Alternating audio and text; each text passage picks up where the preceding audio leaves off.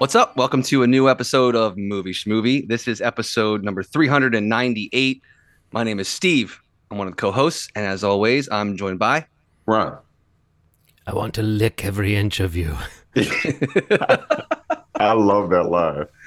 Oh yeah, yummy.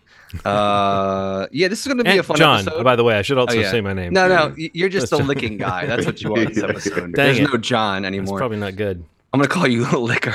Please. The liquor.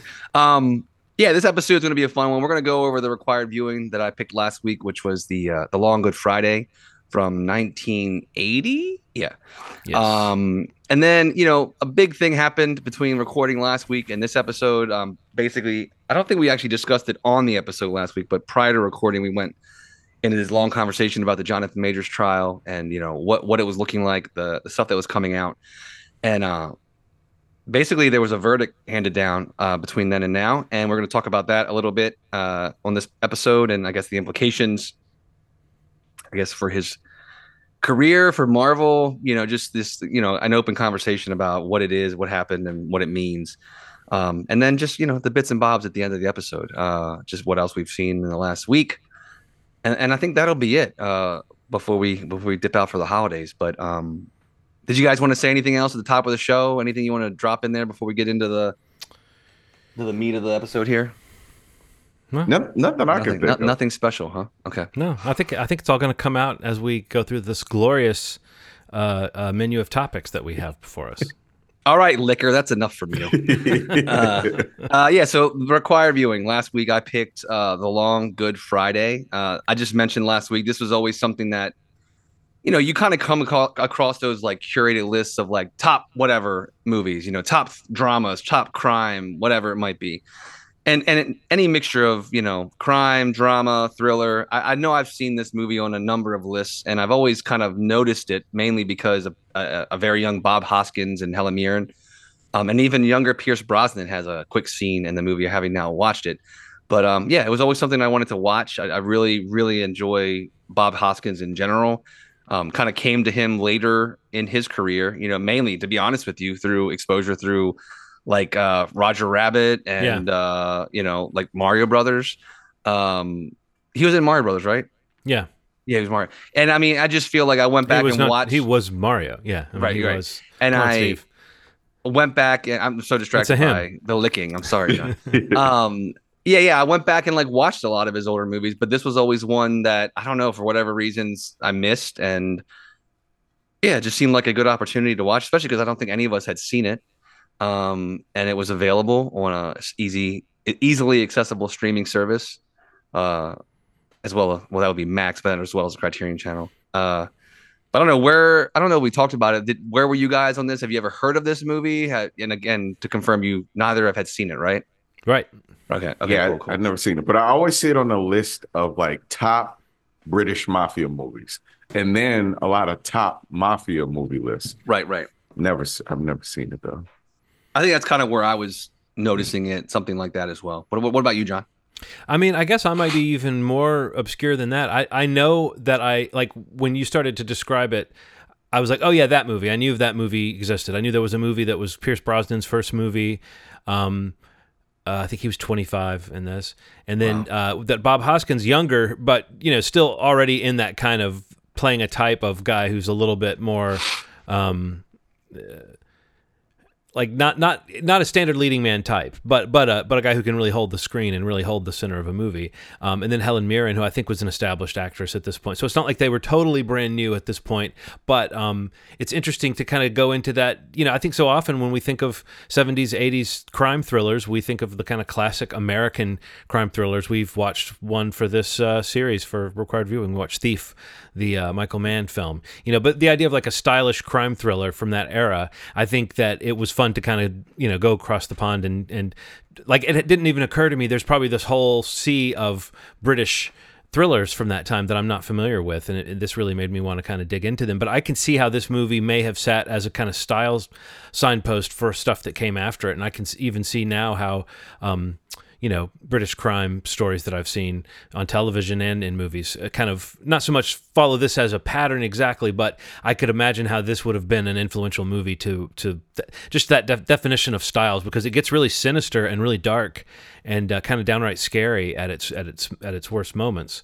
But it's also in some ways a familiar tale we've seen of a kind of a doomed criminal who's trying to go straight, and just why he's doomed that's why you watch for 2 hours to find out why and how. But the Bob Hoskins part too was just fun to see. Like he's playing. There's some rough stuff in this movie. Like there's one scene in particular that is maybe the best scene in the movie, in my opinion, which is the one that gets the most gory and the most personal. That conversation on the boat with Jeff. And I think the ending is really oh my God, a cool, unsettling ending. It would have been nice if they would have lingered on that ending to let us really simmer in that moment a little bit more. Yeah, well, it would have been right. Yeah, if only they would have just let it sit there for 10 more seconds. and pondered their fate. But it did give you a chance to see that kind of face acting that you can see. There's a lot going on in Bob Hoskins's face in that final shot. Man, can I say something real quick? Pierce. Oh, he's great in that last scene too. All right, so I'm a straight man in the world. That's a gorgeous man. Oh yeah. And when I saw him, I was like, was he a model before or something? Like he's like you almost think so, yeah. He's almost too handsome to be a criminal. And when he's like holding the gun all the way, I'm like, man, okay, I get why he was chosen as Bond. Like he was. Well, you also get. I thought you were about to say. I get why he was chosen for the bathhouse mission. By Colin. Oh God!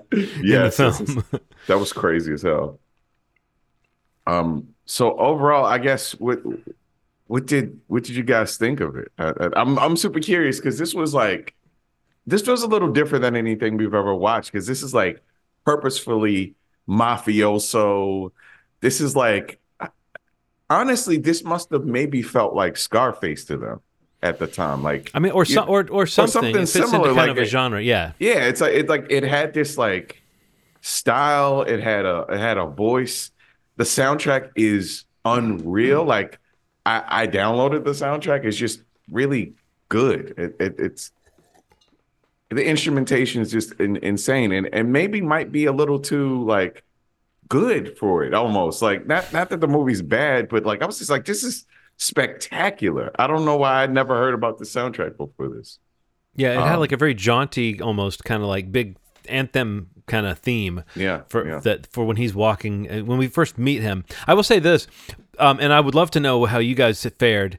The first 5 or 10 minutes of the movie, pretty much until Bob Hoskins shows up, I was fucking confused, man. Like I was like, something wrong with my sound. I just it was. You mean like the shot, like going back to the guys at the table? Well, when it finally started going back to people, I started to feel like I was getting my footing. But I swear, for a while there, it was just cutting to new people for a while, and it would cut back. But then it would, like, when it cut to the guy with the scar, who I came to love. Razors is one of my favorite characters. But like when it cut to him, the first shot of him was like a little bit into that sequence, and it's like, what? Here, there's a new guy, and he's got a scar. At least you can tell the people apart. Yes. But I do think that was. I know something I noticed throughout the movie was that it would then go to a new segment, and there would be a few moments or scenes or events that you would then put together what exactly was happening, or like who was behind it. And I think that was. There's some of that as a sign of sophistication. If a plot keeps you guessing, some of that is maybe a sign of a movie that's edited a little bit in a confusing fashion that could have been clearer. Because I think as it goes on, there's all these dialogue scenes that make me feel like, oh, now I understand the last 10 minutes, or now especially that final confrontation. I feel like that's when I finally started to put everything together. I don't know if I really understood why we were kept in the dark about the particulars up to that point, but I did kind of like how it was like a small event, not a small event, but like that it's like this guy's, this whole empire is being threatened, and every plan he has for the future is being threatened by sort of a random set of coincidences that just didn't go his way. Go well, yeah. I thought that was kind of interesting. How did you guys, did you feel at all confused in the beginning, and when did you get your footing, if so?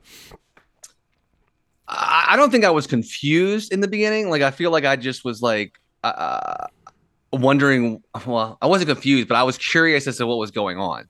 Like, I feel like when you start to piece the film together, like you start to learn more about, what is actually happening. Those scenes make a lot more sense. Especially the movie opening on like that scene at the table with the house and all that stuff, like with the men at the table, like that all made a lot more sense outside of that opening sequence. Like it's like you're seeing something that's happening like over here, and you don't really understand it yet. Yeah. Yeah. But it's going to have some big impact on this story that's going to come. It's like the snag that causes it to come undone. And I think that is, and that glass breaking sound effect was insane. Yes, and I think that's kind of like that kind of approach to it. I kind of love personally, because I feel like it kind of keeps me on my toes. It's like, wait, what was that again? Like, was that Colin? Oh, that was Colin. Okay, and what was this? And you're starting. I don't think it feels sloppy to me. It feels more like just kind of keeping the cards really close. Like, you recognize characters that were there the more you see them later in the movie. And I don't know. I just feel like overall, I was like beyond my attraction to the movie, mainly from Bob Hoskins. Like I love these kinds of movies. Yeah. What you said, John, is the key for me, is like the criminal who's trying to go straight, or he's trying to legitimize the business to kind of set up the future of the town, of the men and women around him. It's like this grand idea that he thinks he has the means to accomplish, and its undoing is, really something completely out of his control, to the Let's point call that it he doesn't. Stringer Bell syndrome. There you go, Stringer Bell syndrome. I was listening to Smartless very recently with Taika Waititi, and I watch a ton of British movies for some reason. And he said something that stuck with me. It's like drilled in my brain. He said that we need more hand-holding than any other audience. And I do. I'm not going to lie to you. I needed some hand-holding. And what an American movie probably would have done is that while that was going on, it would have been like Bob Hoskins, like, hey, this is Jakey. He's my friend. He go, you know what I mean? Like, explain it a little bit to me. But the way there's like a narration or a voiceover. Yes. And he was saying, like, when he makes movies for Americans, he literally has to make movies like that. It almost has to like over explain it, because people are really uncomfortable with the first act or so being like, there's a reason why this is all happening like this. And I needed that. But when I relaxed a little bit, because I thought that something was wrong with me at first. I was like, am I having a panic attack? Like, I'm like literally like, what is happening right now? Why are these people doing this? But then also another thing I'll say is like, this is on a mono track. This movie was on a mono track. And there's something about mono tracks that are kind of magical. All the sound is there. It's not thrown around in stereo. Like it has to be mixed almost perfectly in order for you to see the movie as it was intended. Right. When something's mixed in mono, it's all just relative volume levels. That's it. Like, there's nothing else. So it's just like is what it is. Something's louder than something else in the mix. That's why you can hear it better. So it is. I mean, that's why sometimes mono music can sound really punchy and really jump out of the speakers, because it's like everything's just very direct. It was just really fun watching a mono. I love mono tracks, and like, every once in a while I'll be like, well, I'd rather hear it in stereo, or I'd rather hear it, but it really was punchy. Like when you heard that, like you said, the glass breaking, I was like, whoa. Well, because it goes into some like space reverb delay, something. There was some weird effect that it went on it. But I thought the whole movie was going to be that crazy, but that was really the only moment that I remember being that insane. The car crash kind of had that too. Like there was definitely some added, like two cars hitting each other don't make the sounds that well, and that explosion was the kind of that's such a movie thing. But I really loved the setting of the box at the race, where the guy was eating, and I thought that whole scene was just, the look and feel of that room was really cool. Like I kind of wanted to hang out in that room until the guys with shotguns ran in. Of course, then I was like, I'm glad I'm not there. But I just thought that was a cool staging of a scene, and I think there were lots of moments in it that felt very much like, oh, this is a cool, what you want to see from this kind of movie. They scoped out, like it feels kind of Hitchcockian or something. It feels like a set or a scene that everything is very designed and orchestrated for cool visuals, cool angles, and I think this is also, it's kind of a '70s movie that got held over. Like I think it sat on the shelf for a couple of years or something. Oh, wow. Or did I read that? I think it was I'm maybe not sure. made a couple of years before. But the other actor that I did not know was in it. That was Belloc, right? Colin was. Yes. Paul Freeman. Yeah. Yeah. So that's Belloc from Raiders of the Lost Ark. Ah. The bad guy from that. And I think, but there's lots of people that are kind of fun to spot like that in it, but he was the main one. No, I enjoyed this. I do think that it was what I'm kind of referring to as well, as far as that kind of opening stretch being a little bit odd, is just the way that it was shot and the way that it was edited. I honestly feel like it had a sort of weirdness, artiness to it that was something I typically respond to. So even if I was a little confused, I was definitely like totally engaged and I was totally ready. And the moment that we cut to Bob Hoskins is when that music you're talking about kicks in, Ronald. And that's like when the movie really feels like it starts. And so I would say, with all due respect to, like, I think you're right that it's like it's part of the deliberate aspect of it that the opening stretch is a little bit more off-putting. But I also think that like there's always a way to have, like, for it to have felt like it went up that much of a notch when we finally are with him. Maybe that was just me realizing I had rented the right movie, or no, that it was on Max. You're right. But when I started watching it, it was such an anonymous opening sequence, and there were nobody I recognized. Maybe that's part of what that opening sequence did to me, was that I was like, wait, where's? I know this has got Pierce Brosnan in the middle. It's like handmade films. I'm like, what? This really and I swear I missed his name.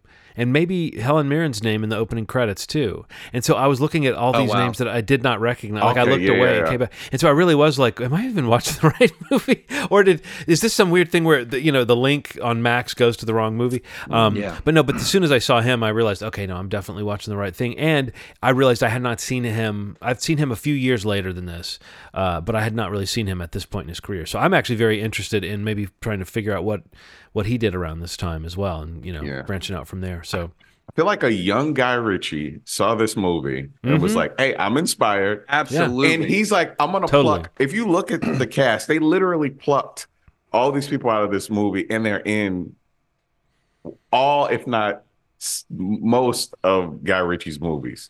It's crazy. It's crazy how many people he was like, boop, boop, I like you. Boop. You were in my favorite movie growing up. Boop. You know what I mean? I'm just saying this just feels like something he would love, because it has like the style that he embraces, the dialogue. And Helen, can we talk about Helen Mirren for a second? Gorgeous, gorgeous, and his acting her ass off. There's this power that it's funny when you see, Bob Hoskins kind of going around being tough. You kind of realize that there's somebody in the background that's keeping him afloat during all this stuff. And I love to see a thug cry, man. I love to see a guy going through it. Sometimes you watch movies and people are just heartless and not feeling the emotion of it. When he found out that his friend died and when he had to do what he had to do, like, there was some real emotion. I don't want to see his feet. I don't like feet, but I love to see him crying in the shower and feeling all the emotion of it. I hated to see the water go on his feet. I hated to see the zoom in on his feet. His big toe was the nail was a little too big for me. But yeah, I just really loved. That's a tough man's toe. It's a tough, it is. He's got no time for those feet, Ron. A strong man. What do they call it? Don't they call him in England? Don't they have a strong man or something? There's a type. I think it might be the strong man type. That's a strong man's toe. There's a lot of asses being kicked by that toe. No, I think you're right though that like I would even say the vulnerability of the character, within a few moments of everything kind of going bad, he's in the car with, I think maybe it's Razors he's in the car with, but maybe it's the other guy as well. But he's kind of in the car, and it's like, I made a note of kind of what you're talking about, Ronald, because he says like, what? Am I just not thinking of something? Do I have an enemy or something? Like, just the way he says it is like, he's so taken aside by it. Yeah. But he's not quite whiny, but he definitely is, right, like off his game and a little bit like vulnerable and being very candid. Like, and also it's one of those moments where the script, that the character's saying exactly what you are sort of assuming the character is saying or thinking. And I think sometimes that can be an effective way to put you in, especially with kind of a blunt force character like this, to see him actually thinking out loud and saying, am I not remembering who would want to do this to me? You know, And you forgot about the $1 million computer that he needed to calculate what was going on. Did you? That was a crazy line. I love that so much. It really felt like oh man, he must be really feeling this. Yeah. But yeah, no, I think you're right. The idea of a guy struggling and the guy kind of being off his, back on his heels. I do think that kind of to what you were saying too, Steve. That archetype, that character who's got a lot to lose, and you see him kind of losing it right when he's getting close to making or thinks he's about to make the deal that's going to push him forward. Yeah. You almost hate to see a guy like that fail, and then you realize, he's actually not a good guy. Yeah, just cutting people's butts and Brixton. Like, what the hell kind of torture is this? It's cutting butts, cutting the guy across the cheeks with a machete, cutting butts. That was a clean cut too, man. What was that guy's name? Okay, he had like a crazy name. No, Razors was the guy who did it, but I'm thinking of the guy in the apartment. That poor guy. Yeah, somebody. Errol. And I think he's kind of racist too. Like there was like some dialogue that was going on when he was talking to the guy. I'm like, I felt like there was tons of racism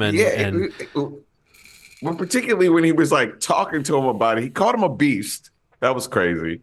But then he was like, kind of implied that she was making a mistake by fucking a black dude. It's like, whoa, this got crazy real quick. Well, also when the kids of different races came up to him in the neighborhood, and he was like, "This neighborhood used to be better before all the scum came," and I was just like, but I think again that's this movie doing that 70s, really this is feels like a 70s movie for that reason. The guy's loathsome, and he's like, you're not supposed to admire him, or if you admire him, it's against all the feelings you have about what you see him doing and what you see him saying. So I think that like that was a deliberate move to comment on this type of character. But as we've said before, like sometimes you still question like, why do we need to add that layer on to a story?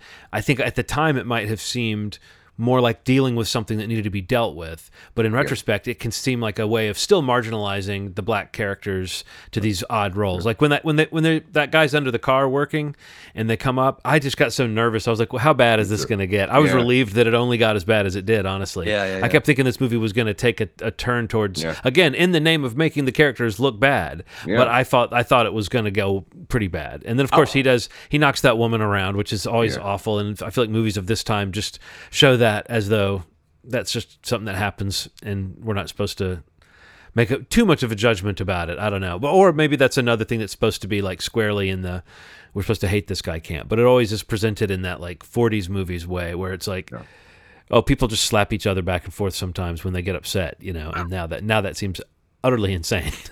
It is. Yeah. One of the things I wanted to say, you had already kind of touched it a little bit when you mentioned Guy Ritchie, but like watching this movie, especially the mainly seeing Bob Hoskins kind of like walk into the movie, and this is an actor who has been in Guy Ritchie films, but all I could think of, whether they remade this or just he kind of carries himself in such a similar manner to the way Bob Hoskins did.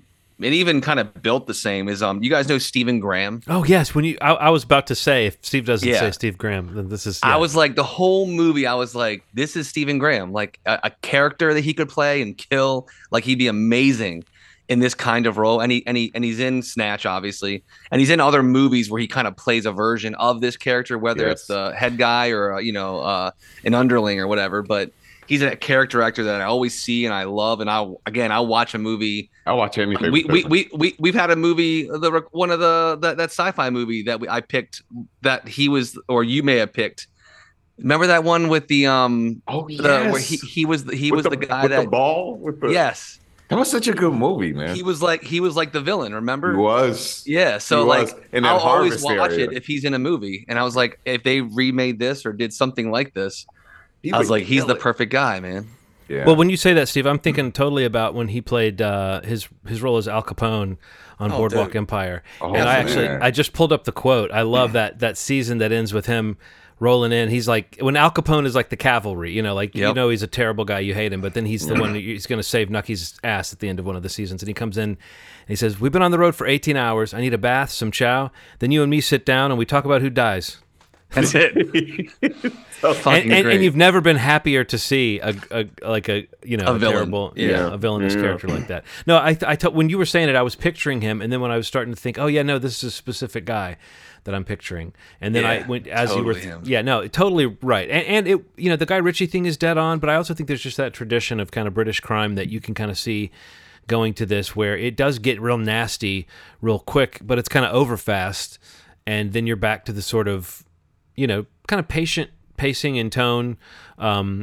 But I thought this movie had a certain kind of style to it as well. And I don't think that when I mentioned Michael Mann earlier, I was like, this isn't like totally analogous to Michael Mann, but it's not totally a million miles away from the kind of thing he would I be think doing. that's on. I Yeah. think You that's know, good. Yeah, for sure. it's like a moody kind of slow paced thriller that is not trying to be retro. It's trying to be of the moment. It's trying to feel modern for its time. Yeah, for sure.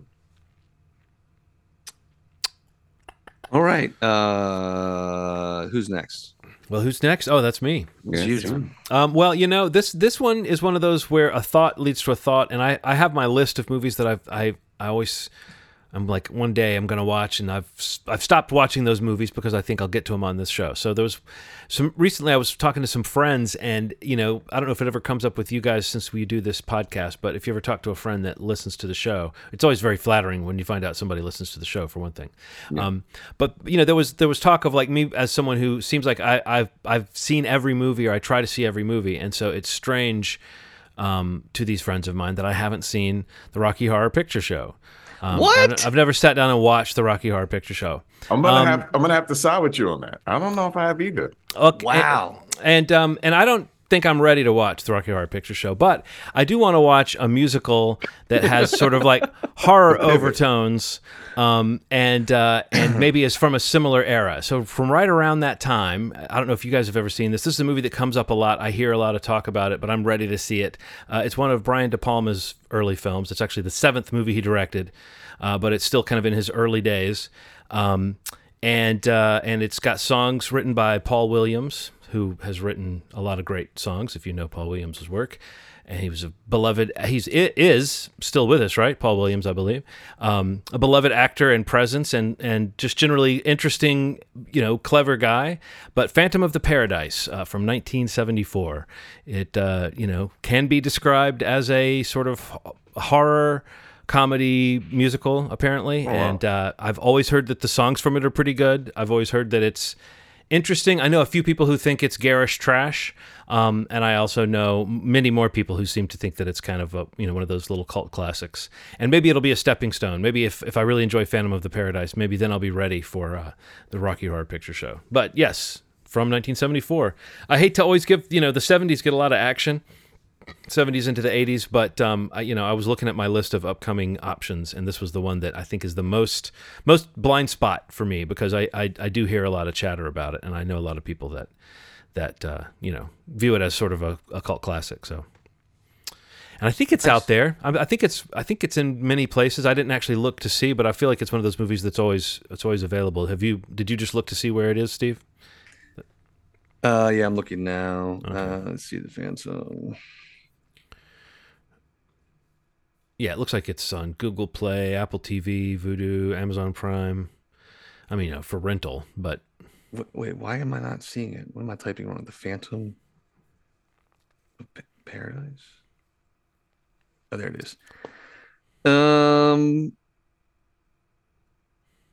Criterion Channel, if you want to stream it. Get out of here. Yep, that's 3 Criterion. weeks in a row. Man. The hat trick right there. But yeah, like John said, basically rental everywhere for basically $4 if you want to Okay. rent it Cool. on every platform, or if you happen to subscribe to the Criterion Channel, it's available there to stream. So, I mean, even if you just went along with us for the last 3 weeks, you probably should have just signed up for a trial to the Criterion Channel, because Yeah, for sure. they had the last 3 picks. That's awesome. All right, cool. Yeah, I've never seen it. I've heard of it. I'm looking forward to seeing this. You had me there for a second. I thought you were picking Rocky Horror. I know. I knew that Hey, was look going to at you. seem Look that at way, you, and dude. I felt like it was It's funny fun. that even that happened because like I just had a long conversation about that movie like last weekend with some friends, kind of around that same like who hasn't seen it or even heard of it or know what it is. So it was funny that you even brought it up. All right, cool. Phantom of the Paradise. That's it. Cool. So that'll be the week, I guess, the week after Christmas. So Yes. in the new year, we'll reconvene and get on to that pick. All right, so moving along, for this segment, we're gonna kick it off. We're gonna go live on location to Severn, Maryland, where we have our in-place legal correspondent Ronald James, to break down the Jonathan Majors charges, Yes. the case, and the outcome. Ronald, take it away. Yes. Before I get into this, I'm gonna say the part that we all agree with. The assault of a woman on any level is wrong. Whatever the circumstances were, choosing physical violence is just not the answer. It's just not the answer. And I think sometimes in talking about this, you can get caught up in the emotion of it. We have all had varying degrees of proximity to abuse on some level, right? Everybody has. So I just want to say that before we start. And it's important. Sure. So there were 4 charges that the Manhattan prosecutors brought to Jonathan Majors. Four. Reckless assault in the 3rd degree. He was guilty of that. Harassment in the 2nd degree. He's guilty of that. And then he's not guilty of 2 more serious charges: intentional assault in the 3rd degree and aggravated harassment in the 2nd degree. So maybe we should start with what those 2 mean, the ones that he was charged with. Recklessly causing injury is essentially what he was guilty of in a reckless assault thing. So basically, he wasn't intentionally trying to hurt her, but the circumstances, whether he was intoxicated or his behavior, caused him to recklessly hurt a person. That is punishable. It is punishable. It's a misdemeanor, but it's punishable by a year in jail if you're found guilty of it. And then the second one that he's guilty of is harassment in the 2nd degree. And that's like, so this is the one that they were trying to, the aspect of this that they were trying to get him on, which they got him on actually. He or she strikes, shoves, kicks, or otherwise subjects such other person to physical contact or attempts to threaten to do so. So he did that. Mm-hmm. So he's guilty of those 2. So the more serious things, and maybe I should talk about that, which is, to be said too, because like they didn't find him guilty of these 2 things. Assault in the 3rd degree is like when you have the intent to cause physical injury to another person, he causes such injury to such person or third person that causes like physical injury beyond like a scrape, a sprain, and it's intentional essentially. So the difference is he was not found guilty of intentionally causing this thing to happen to the person. And then the second, which is the aggravated harassment in the 2nd degree, it's acting with intent to harass. And then there's like varying degrees of that. They give examples, but so apparently the level of harassment that he showed wasn't as high as the aggravated harassment, but he did have some level of harassment which he was found guilty of. So it's complicated, but they basically threw some light stuff at him. They threw some heavy stuff at him, and they wanted to see what would stick because he is guilty of physically assaulting her on some level. So, that's what happened. Two charges. So are you? I mentioned us not talking about it on the pod last week, but I know we talked about it before we recorded. I feel like last week you were pretty confident that he was going to be not guilty of any of this stuff. And let me tell you what was the deciding factor for him. Yeah, this is what it was: a text messages. So essentially, everything up until that point was pretty set in stone. That the jury was like, man, it doesn't feel like he's guilty of doing Not enough this thing. there, right? Yeah, but his admission, because none of the footage really indicated that he had assaulted her to the point that she had described, right? Yeah. Or that he was being accused of. But the text messages were damning. It was a mission of, hey, you shouldn't go to the hospital. I'm a famous person. I hurt you, but this isn't a big deal. You'll be okay. That's a mission of guilt. So the evidence that was shown before that, I was pretty confident that he was going to get out. But those text messages pretty much made the jury say, "Oh man, he did it." On some level, you got to be accountable for what happened. On some and level, if it's not the more severe things, it doesn't sound like. But it sounds like the level of severity has something to do with like premeditated or intentionality or something, and I think that may be hard to prove.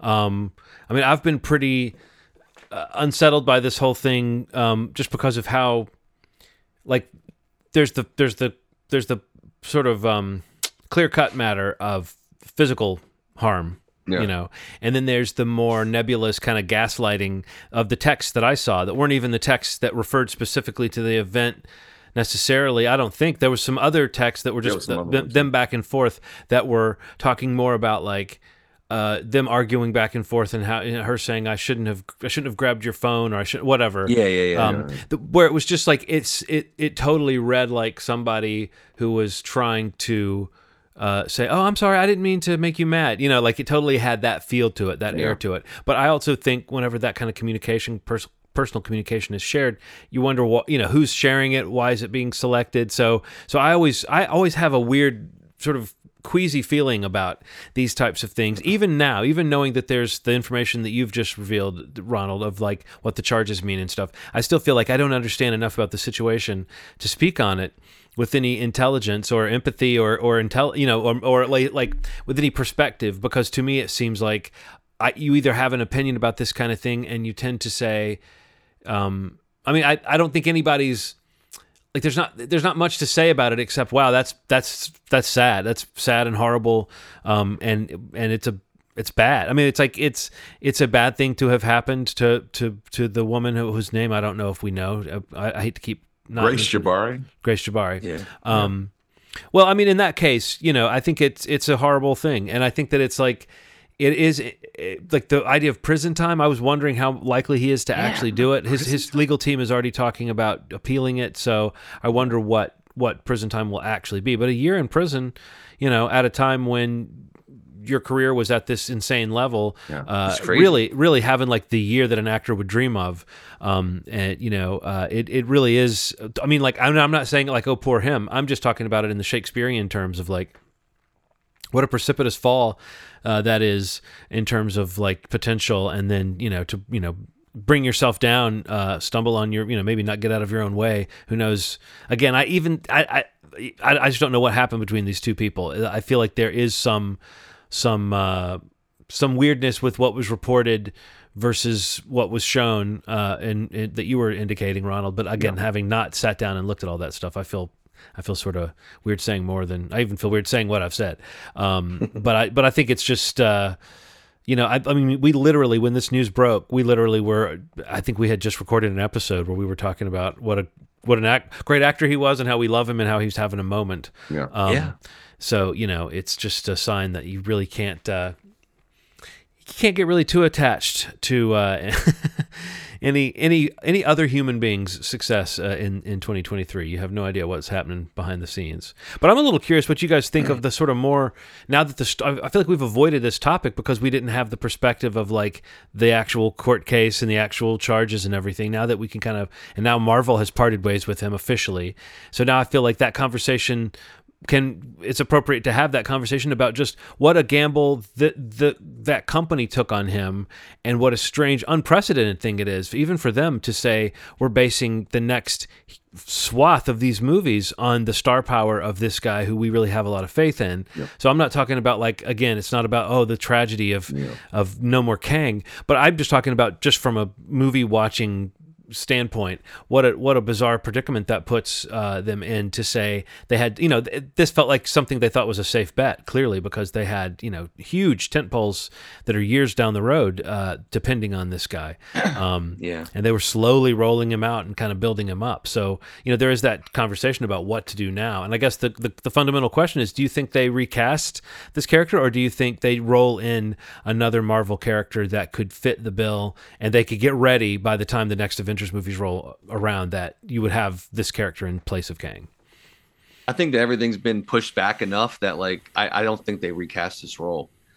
I feel like it feels like there was whether it was planned or not, or there was any kind of feeling about what was going on, or honestly, or even the read or the polling, or just the feeling about Kang in general as the big bad of what was to come in the MCU. But I mean, I feel like Marvel with Loki season 2 kind of sort of presented or gave themselves an out with Kang, if they would want to pursue that. Yeah. And I'm not saying that was all because of the case and the charges against him. That could have also just been because, of the performance of Quantumania, of just their feedback on people's understanding of the multiverse and the Kang variants. And there's been a lot of confusion as to what that all is and what it means. And I don't know if maybe the bet they made was panning out even before the stuff happened with him in his personal life.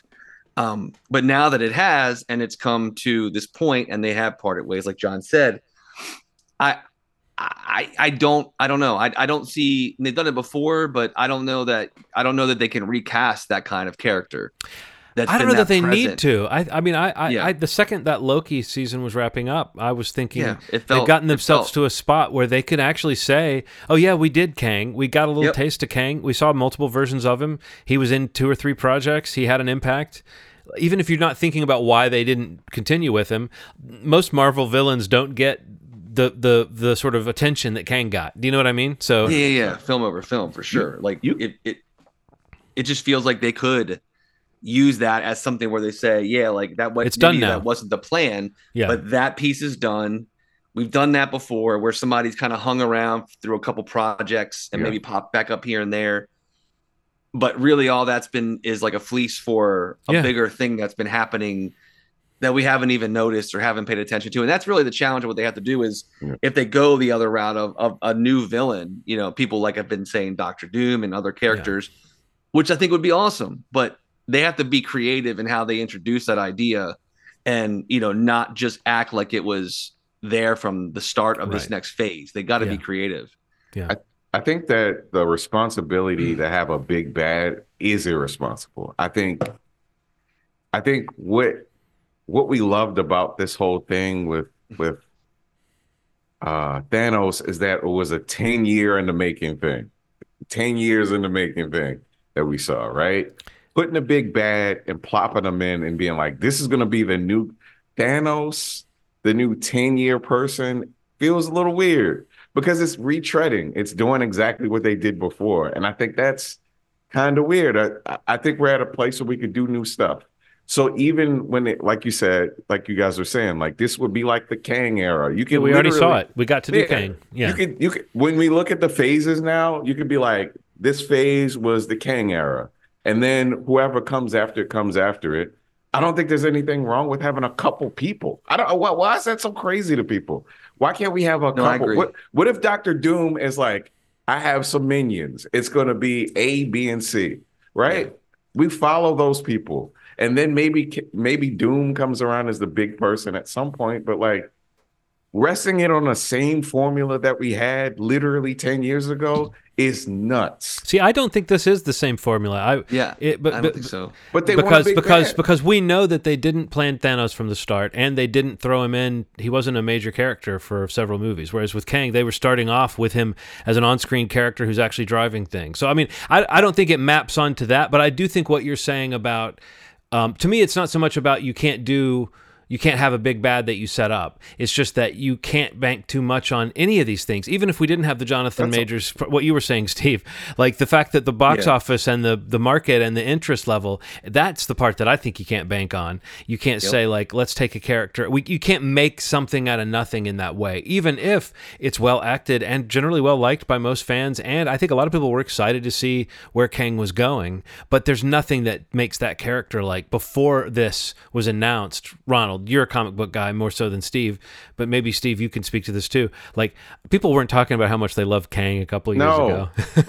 I don't. It really doesn't matter. And even if they don't do a big bad right away, I don't think there's anything wrong with like a Civil War 2 or something like that. Like there's nothing wrong with taking the pieces that you already have, maybe adding a couple more, because people want the X-Men, people want the Fantastic Four, people want some Deadpool alone obviously is shaking people they're shaking with anticipation, right? Even throwing in a couple people and just being like Civil War 2, because that Civil War really should have maybe been 1 or 2 films, maybe 2 films. It just felt like... Well, the version in the movie was not what it was in the comics at all. In the comics, it was more of an epic thing. Yeah, it was like an epic thing. But back, other than Doctor Doom, I mean, because Doctor Doom is the first one that comes to mind that could be, you could basically take anything Kang would do, and you could just about put Doctor Doom in the same chair and have him making a similar speech. He wants to take over the universe, basically. He's that kind of guy. Yeah. So I think that could work. But let's say what you're saying is correct, Ronald, that like maybe we don't need a model, we don't need the same kind of character that Kang was going to be. What other? I was trying to think of this. What other? Even a little bit deeper on the bench. What's the next best Marvel villain that has even anything close to that iconic profile? I'm going to throw something out there. Galactus. See, but he's not the same kind of villain. I mean, he's not. But he's in space, and I feel like they still have the new version of the Guardians. I think. Yeah. No, I want to see Galactus, but I feel like Galactus is not going to be the guy who gets us into the whatever they want to do with the Secret Wars. Which if it's anything like the comics, there's two different Secret Wars series for them to make it like. Sure. But you kind of need a villain at the center of that. But I agree with you that like Galactus is sort of the next name you think of when you think of a villain that we haven't really seen done on screen. And anything close to the way it's done. Maybe a redone Apocalypse. I feel like the Apocalypse we got in X-Men was just so poop. The whole X-Men thing, like I think Magneto is a good villain. Oh, Magneto! Oh my God! I think Magneto is one of the better villains ever written. Mm-hmm. Now, if he were to be a presence, I just am worried about. We need somebody like he's a really well thought out character. He has a depth to him that you need somebody that can really write that kind of thing for him. Yeah. He was like very philosophical. I mean, I know Thanos had pieces of that, but like Magneto was a force. I mean, he literally like got many, many people to follow him and do, big characters kind of do his will, follow his will, follow his path. So I think you need somebody that's super charismatic to be him. You guys tell me the two that I keep seeing, and I don't know enough about either one. One's been lingering since WandaVision, but the other was just recently. So what about Mephisto and the Beyonder? Where are those characters, and would they be possible replacements? The Beyonder is the next thing I might have mentioned because he ties into the Secret Wars in the comics. Yeah. He wasn't like explicitly a villain. He's more of like a guy who plays God and has all these, but you could totally make him into that kind of reality tearing villain. I mean, the thing that worked about Kang was that whatever they want to do with the multiverse, he's a good villain for that because that's what he's connected to is time and different alternate paths. But the Beyonder is the kind of cosmic villain that could take you in that direction. Mephisto, I honestly don't have a lot of, I'm not that well versed in Mephisto, but I know that he's basically like a devilish demonic character, and so you could trace a lot of things back to him, and kind of to what you were saying, Ronald, about Minions. You could totally have Mephisto being like the guy behind the guy of a number of characters, just because he is kind of the devil. Right. I mean, essentially, isn't he like an evil, like mystical character? Yeah. So yeah, you could definitely have that character be this kind of like lurking evil that finally comes forward that we sort of build up to. He would be a good version of that. Has Mephisto been acted? This is a weird thing that people do. Like people acted like he was like super active in the current comics, and I don't remember seeing him in anything within the past. I was surprised how much people latched onto that. I think they just did because of the Wanda Vision, Wanda Dark Magic kind of connection. For sure. But it's true that, like you said, Steve, he's the kind of villain that you could just plug into a storyline because he's got a sort of an ambiguous power set. So you could make him, you know, you can put him at the center of something big and make it feel like he's the right scale. But also, I feel like they've done so many of the characters they've made into household names have been these deep bench C-list characters anyway. That like they could any character they pull, they could just decide this is what they're going to go with because tons of it's really just made me realize there aren't that many super iconic Marvel villains outside of that that handful. Like every team or every kind of universe has its own kind of main villain, and then there's a lot of weird shit like things like Stilt Man, a guy who goes around on stilts. Now, what would be interesting is presumably. If they do the government thing, they could technically use like the Sentinels as like this, like, maybe the government is trying to suss out all the mutants and stuff like that. And what's the word? What's the term they used before they got the license back? It was like elevated people. Super. Right. Yeah, the term. So like if they do something like that, I think they might be able to kind of leverage kind of a blanket sort of presence, like the Sentinels kind of sussing out these superheroes and stuff like that. I would like something like that. That would also lead into the X-Men storylines. But that still doesn't have that focus of like a charismatic character.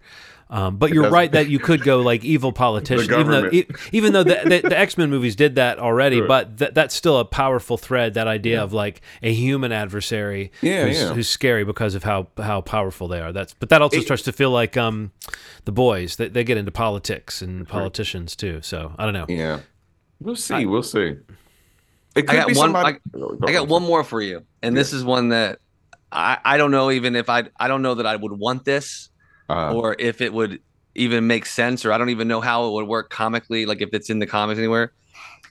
But a lot of Reddit forums have been talking, even since the finale, that the pivot would be to have Loki be the last big villain of this phase. Is there any chance that could happen? Or is there any precedent for that in the comics?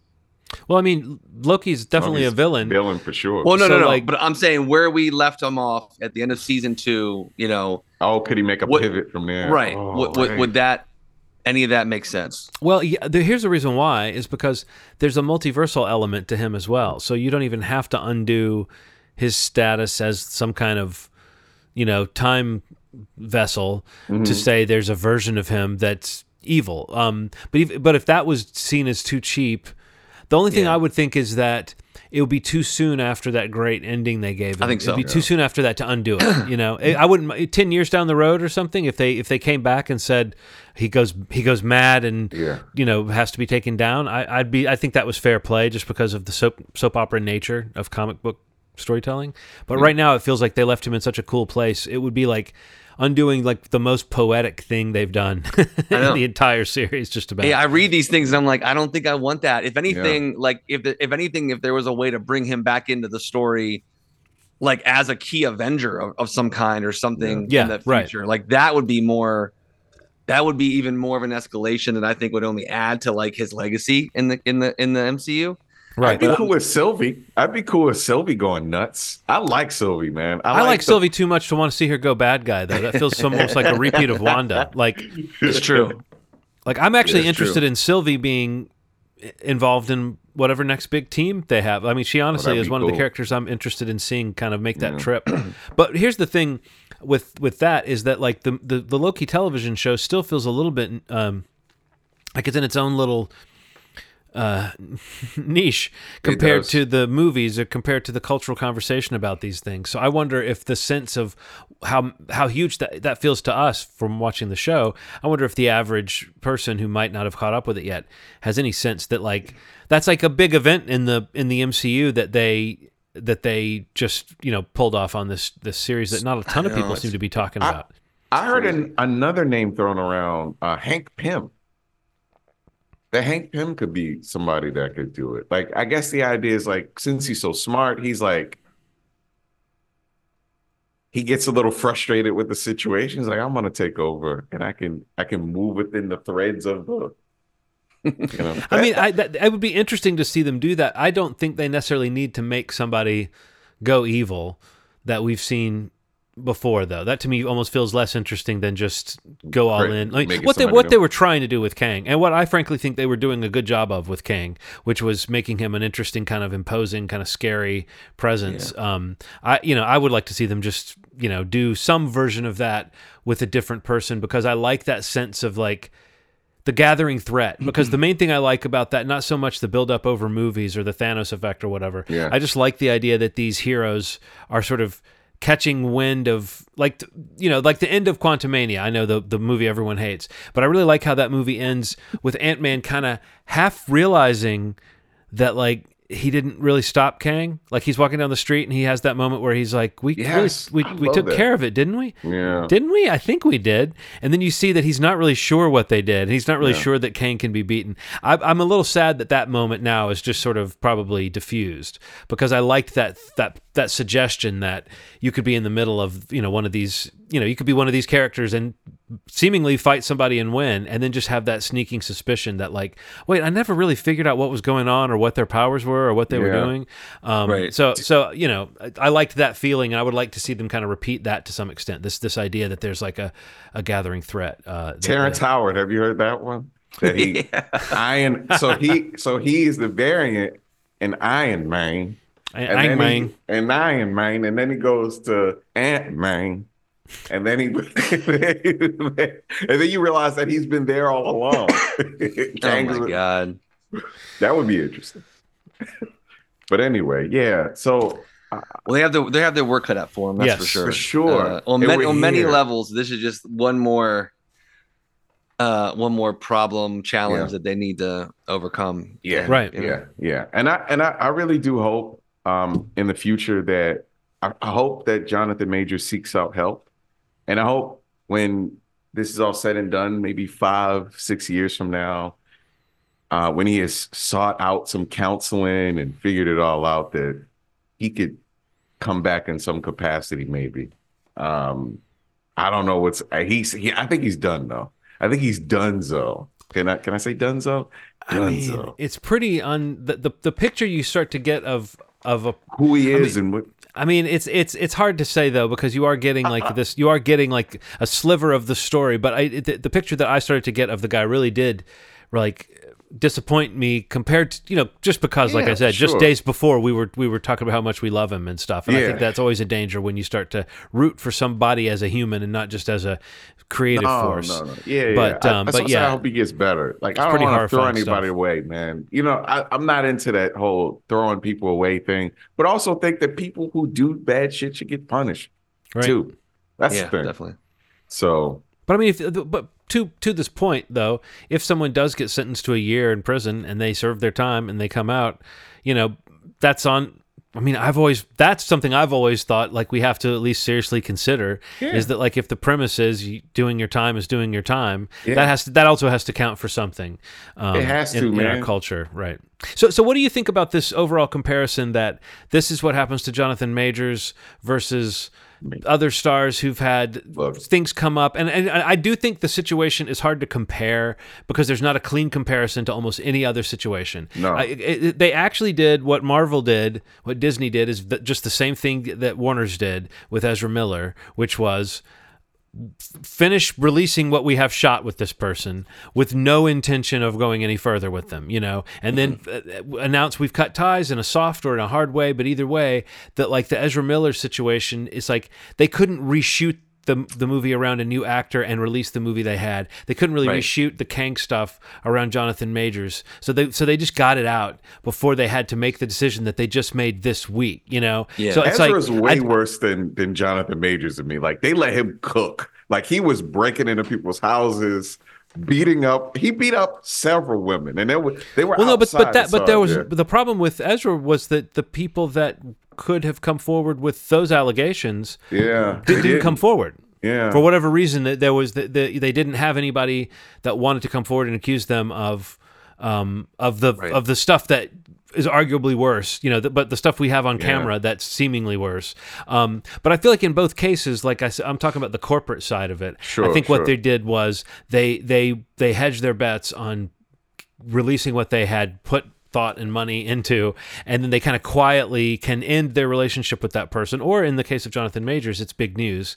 But they could have quietly phased that character out and not had to say we're firing him. But and I don't know. Then there's other people like Jeremy Renner has some stories about him, and Josh Brolin has some stuff about him. And I think that stuff is like that to me. Again, here's the difference there. That stuff falls under the happening outside of contract, outside of like this stuff they're doing with the person.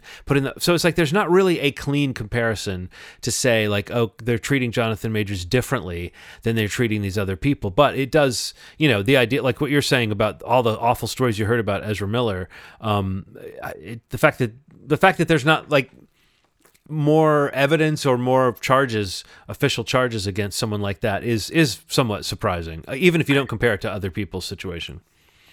So I'll say this, just from my perspective, the issue is when somebody says like, what does race have to do with this? Race has everything to do with everything. It's the adjustment that you make when you see somebody that's Black, or you see somebody that's Asian, or you see somebody that's, it matters. It plays a part. And I know that it's hard for somebody who isn't Black to understand that, but people make adjustments. And, there has been in the past a history of laws applying to people differently depending on the race and in class of the person. So that's even if they saw Jonathan Majors do a wrestling move on a person on camera, there will always be this like, but what about this person? They didn't do this to this person is it because he's white? Is it because, that's always going to be an argument. I'm just saying that in the community, that is always going to be an argument. It doesn't matter what you say. And it's going to be in my head. Me, a person who has an advocate for women in these situations, I'm just saying that is a real thing. It's a real perspective that is culturally a real thing, and it doesn't really apply to anybody else but us. Like, it's a perspective that no one else really understands except for people who have been systematically oppressed for as long as we've been in the United States by hook or crook, and any other place that Black people have been put in the history of the world. It just is a thing. It doesn't mean that it's right. It doesn't mean that it's all rooted in anything every single time, but it plays a factor. Race plays a factor in everything under the sun. So, that's my perspective. I don't think that it's right. I think Jonathan Majors is guilty, but there's so many other people that have done things. Why did the state charge it when they've been situations where people have seen violence committed? Why didn't the state choose to press charges against those people the way that she didn't press charges? The state pressed charges. They said, damn, that happened. Let's press charges. So that's weird. I mean, it's a thing. It's a real thing. I don't like it. Doesn't feel good. It's a conversation that needs to be had. I'm a Black man. I see it. And I still think that he's guilty.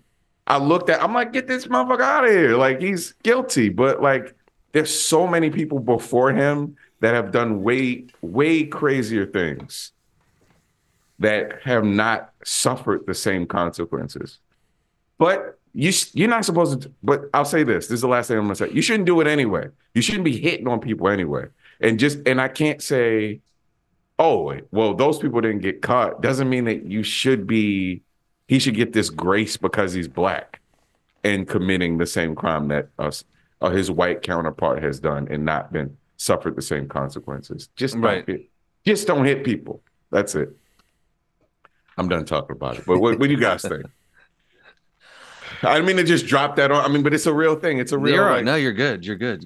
I mean, yeah, I think in general, the idea of it existing, the conversation around whether you're white, black, Asian, anything, like, I think the perspective of anybody assaulting anybody is not acceptable.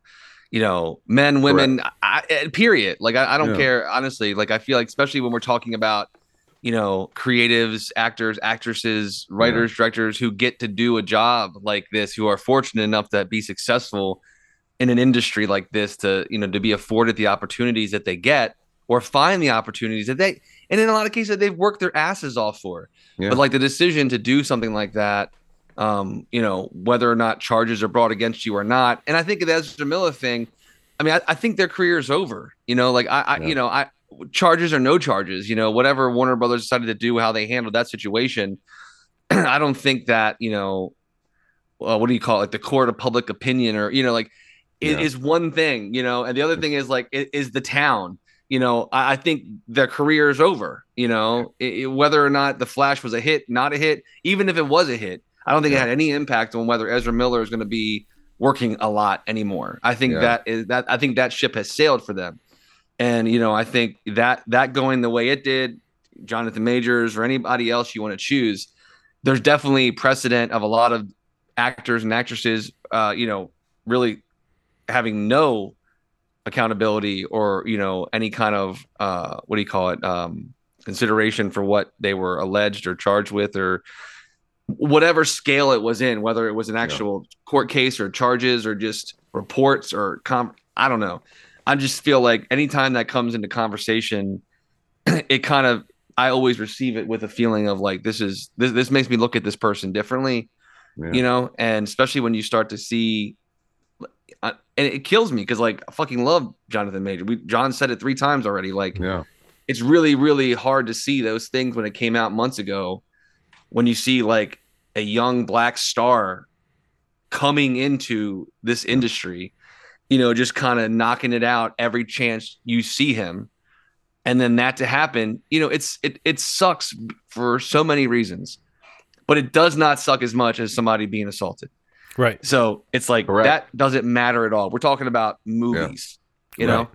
And I mean, that's why I said the only reason that we can even have this conversation is that we finally can talk about this with some sense of closure on what's happened as a result of it. Because before it always felt like not really our, and it still doesn't quite feel like our purview to get into this stuff too much. But I do think periodically over the course of the show we have, because I mean, we talk a lot about the Marvel stuff. We talk a lot about the movies this guy was going to be involved in. We were talking about Creed 3, I think, when this story was percolating. So, he's one of our guys in a sense. And so, it definitely is a shocking and kind of disappointing situation. But I don't really have much else to add to the overall discussion about it, except just to underline that, like, there isn't really like a basis for comparison on almost any level, like outside of the fact that prison time is pretty extreme. Whenever someone does, Robert Downey Jr. went to prison. There's a few other actors that we know of who faced prison time for the things they've done, and it doesn't necessarily mean the end of your career. I guess it depends on the crime that you committed or that you were accused of. But it's a pretty intense thing for a celebrity of any stature, for that to happen. Those feel like real consequences.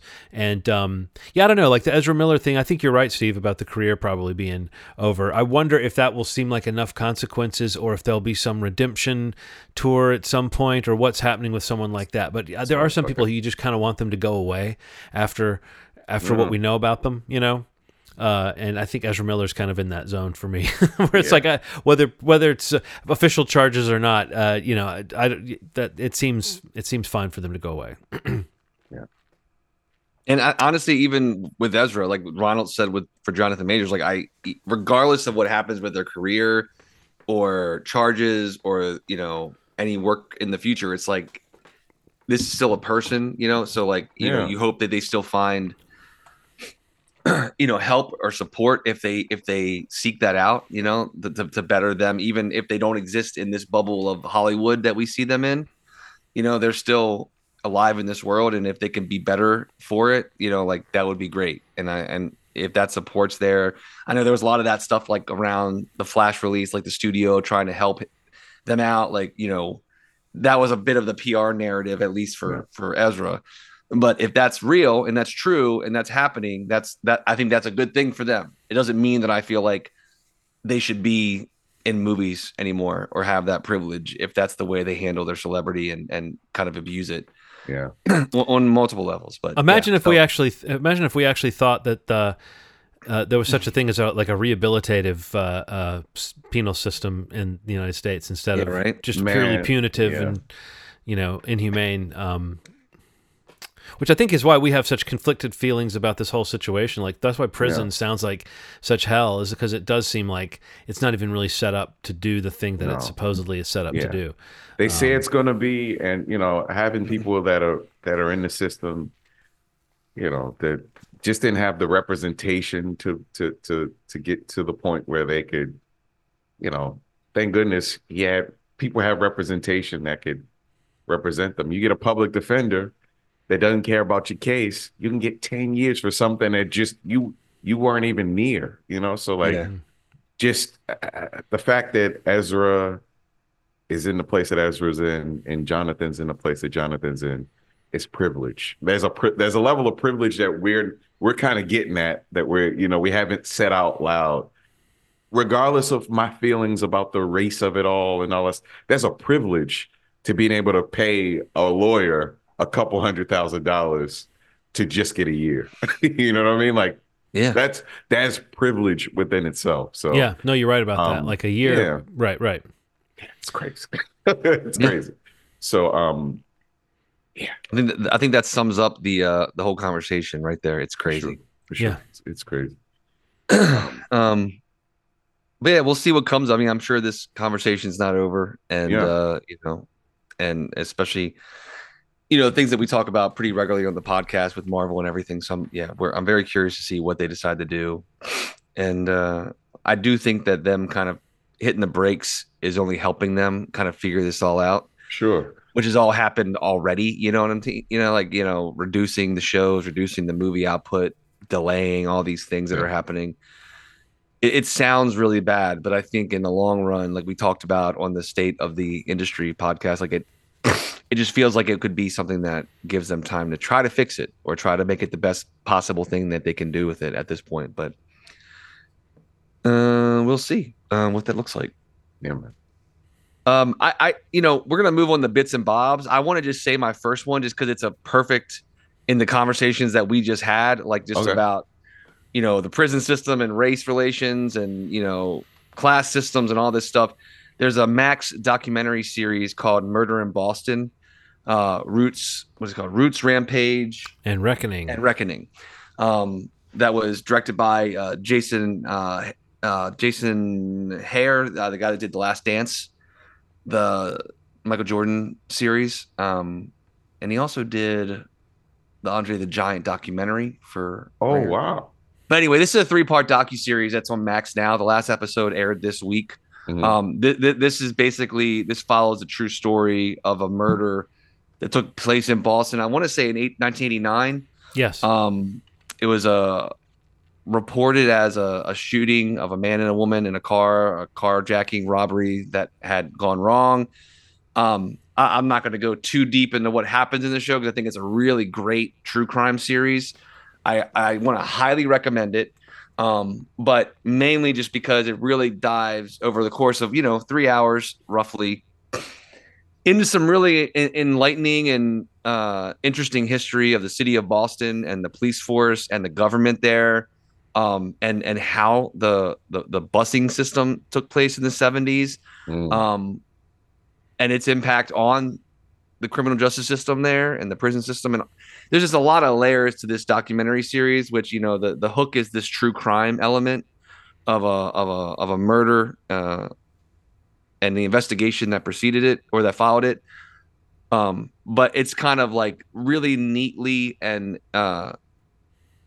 intricately handling those conversations about race and class and government and police, really. And in a way that's very emotional too. Yeah, it's Like, extremely. Yeah, I and mean, it's like some of the talking head interviews that you get that devolve the people that it actually right. affects, and But I mean, but the way that the interviews pop up in this, like that, of like certain stories evolve, and you get a sense of like how this one person did a thing that affected this other huge thing, and then you kind of come back to those personal stories at different points. And I thought that was a really cool.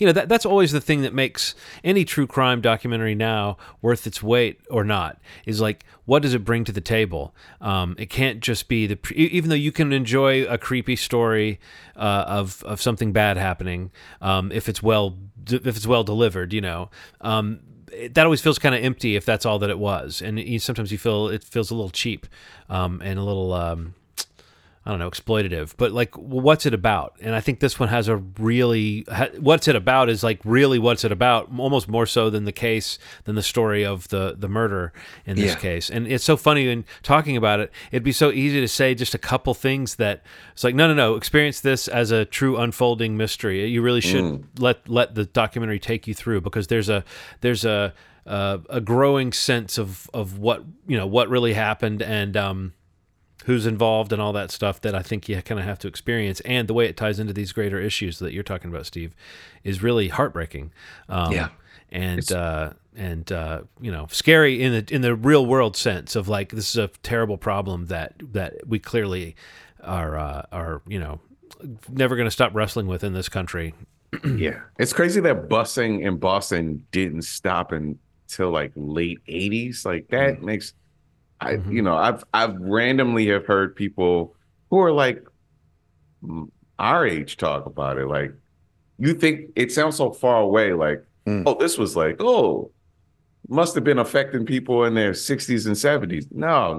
It's very real. And I know some people that have spoken about just remembering it, like early childhood stuff, which is crazy. That's like a whole.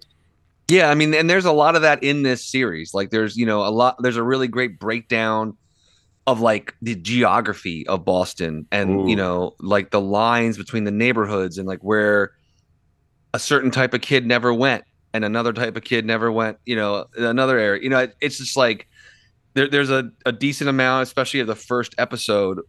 And each episode it's kind of named the sub name of the series, the Roots, Rampage, and what was it? Well, I keep forgetting the last one. Reckoning.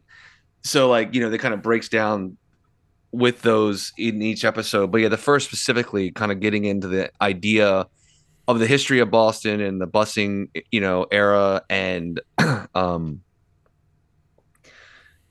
just basically like the shifts in political nature of the city, at least in terms of leaning, more conservative to liberal. And there was a piece of the last episode. Again, I don't want to talk about the show too much, except to just really highly recommend it. It's very timely. It just ended this week, so you can go check it again. I feel like people are starting to talk more about it. But there's one of the interviews towards the end of the final episode. There's a conversation just basically like in ideas of how the city is changing, or the country may be changing in small little steps. There's like just a line of dialogue that a black man says as you see a clip of Boston's new mayor being sworn in, where he basically just says like, it's the first time that it's like not a white, Italian, Irish, Catholic man that's run this city. And that, it gave me cold chills watching it, and even just saying it out loud again and seeing the clip of her accept that position. Yeah. And it's an Asian woman, and it was just crazy, especially going through the 3 episodes and learning so much and being exposed so much of this story. Him saying that and seeing the emotion come over him as he says that in the show is moving enough. But thinking about the greater scheme and the big scope of what that means to the people of that city who have, lived under those 5 categories that I just named, right, since its inception, is absolutely insane. And it's like you easily forget that. and the show does an incredible job of not letting you ever forget it again. And I feel changed a bit watching that series, to be honest with you, especially learning about that city more and that case. But yeah, it's great. It's a Murder in Boston 3-part series. It's on Max right now. All 3 episodes are out. Yeah, the standard now for a true crime series is 3 episodes. Doesn't it seem like everybody's doing that? Yeah. Which is probably pretty smart, because that is where a lot of them fall apart. Is you don't need a 2.5-hour movie, but that same amount of content spread over 3 episodes feels good. I would even say, I thought you were talking about a different exchange. There's like cross-cutting between 2 interviews right at the very end of the thing that I think is some of the most powerful stuff that they have, and it's almost like they know they've got it. And it's the same man that we're talking about. Yes, the same interviewers talking about the political change and the kind of back and forth with, like, there's a cop who was, like, sort of representing kind of evil almost, in a sense, in this documentary. Who's like, this isn't my city anymore. It's changed. But his view of it versus the sort of more progressive view, and it's a nice note to end the doc on, because it actually feels sort of strident and tough-minded, but also somewhat, if not hopeful, somewhere in that track of, like, you can't. These old ways, these old divisions, they in some way they are dying out, and it just is painful, and it's a torturous process. Yeah. What else have you guys watched, Ronald? Have you watched anything else? Yes, one thing I did want to talk about. It's crazy because we were talking about Stephen Graham, because I'm watching something involving him. That he could be that character in the remake of is that his name, Stephen Graham? Yeah. Yes, Stephen Graham. Yeah, Friday. Sure. I got real scared. I was like, did I mishear that? Okay, so the movie Boiling Point, one of my favorite movies of 2001. Yeah, it's great. Have you seen the TV show? It's funny, when I looked him up to see what, like, he had been in with Guy Ritchie, I saw a Boiling Point TV series. No clue that existed. So it just came out this year. It follows the events of the show. So wait. After the movie? Yeah, after the movie. Oh, after the movie. So when he has you remember? So it doesn't give anything away. He has a heart attack at the end of the movie. Yeah. And it follows the restaurant and him after the events of that. Like, it's a direct. It's almost like a part 2 almost. Oh, cool. So they don't commit to one shots like for those listening. The 2021 movie was one continuous shot, a masterpiece of a movie. This does not do that. Although the first maybe 15 minutes of the first episode are one continuous shot, and then they're like, fuck that, we're gonna we have to show some perspective and cut. But it's just as intense. They get into all the characters from the show, and then they introduce some new characters that are like have been kind of maybe in the background, some people that just got jobs there and their struggles outside of the work environment. It's a cool show, man. And I think it's 4 episodes. I'm on the 2nd. And I know it's the same crew. It's the same production company that did the movie. So it's. What is it on? Like, where can you watch it? BBC. I think you should watch it on BBC One. So BBC USA, US, or whatever they call the American one. I think that they have them on there. But if you can't find it on there, I know a place that you can see it. But it is. I'm pretty sure it's accessible on BBC America. Pretty sure. And and going back to the movie, if you haven't seen Boiling Point, like Ron said, it's from a couple years ago. It's great. And for our Roku heads out there, it's free on the Roku channel. Oh, if you want to catch up on it. Yeah, it's funny, the Stephen Graham connection. Saying that he seemed to be maybe dying of a heart attack at the end of the movie, and then they continued the story. There was a proposed sequel to The Long Good Friday. Oh wow! That said that in the opening scene he escapes from the car that he's in, and then it continues. No. I mean, but then it never went beyond the scripting stage. Yeah. The director or writer, I can't remember who it was. I think it may have been the director. What was Barry Keefe? Was that his name? All I'm hearing, John, is that Movie Studios has our next 2024 slate. Let's find that and option it. I'll get feelers out to Steven right now. But they basically said that like it just didn't come together, and then in what does he say? In some ways, I'm glad we didn't, because sequels are usually diminishing returns. To put it up there with Casablanca, no one wants Casablanca 2. So I mean, I do think there's some truth to that with like sequels. You know, like some movies are better without a sequel. But here's the funny thing: this is the name of it was Black Easter Monday.